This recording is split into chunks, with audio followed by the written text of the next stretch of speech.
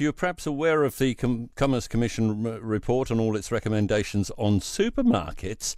Foodstuffs, that's the New World Pack and Save Foursquare in the North Island, has decided to go public, offering a public progress report as it responds to all those recommendations. How will this work?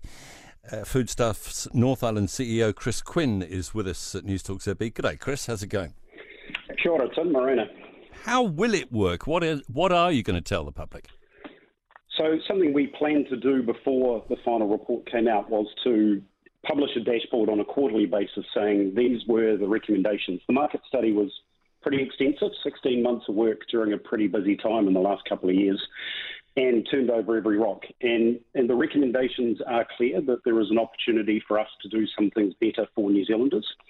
We think it's right for us to stand up and publicly say that we are doing them and the progress that we're making. So this dashboard that we've put out is the first of a quarterly update cycle that we'll do to make sure that we're accountable to our customers for it. And what does it tell your customers, this dashboard? Look, there's four key areas. The first one is the work we're doing on helping customers find value. And right now, there is nothing more important than working every day as hard as we can on value and cost for our customers. So that's how we're simplifying our pricing, how we're working promotions to be much more based around everyday prices, and unit pricing so that people can compare value on shelf. The next one is taking out barriers to competition like land caveats and making sure that our wholesale capability is available to any retailer that wants to engage. And then working with our suppliers, the code of conduct, to make sure that suppliers and retailers work together well to get a great outcome for customers. And lastly, our investment in innovation. So we spend about $150 million a year into digital, online, e-commerce and new stores and communities right across the North Island. So the dashboard gives you an update on all four of those aspects.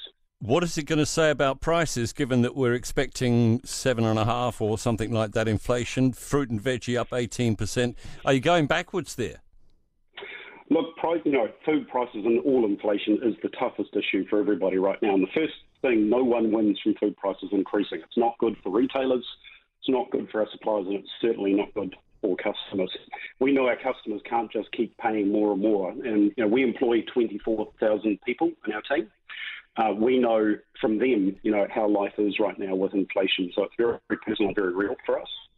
And we know every dollar of food price we make 19 cents, 13 cents is GST, and 6 cost of the goods from our suppliers. All right, let me just clear that. We lost your line for a fraction there. You're saying that if I spend $1 on fruit and veggie in Pack and Save around the corner today, you'll only get 6 cents of that.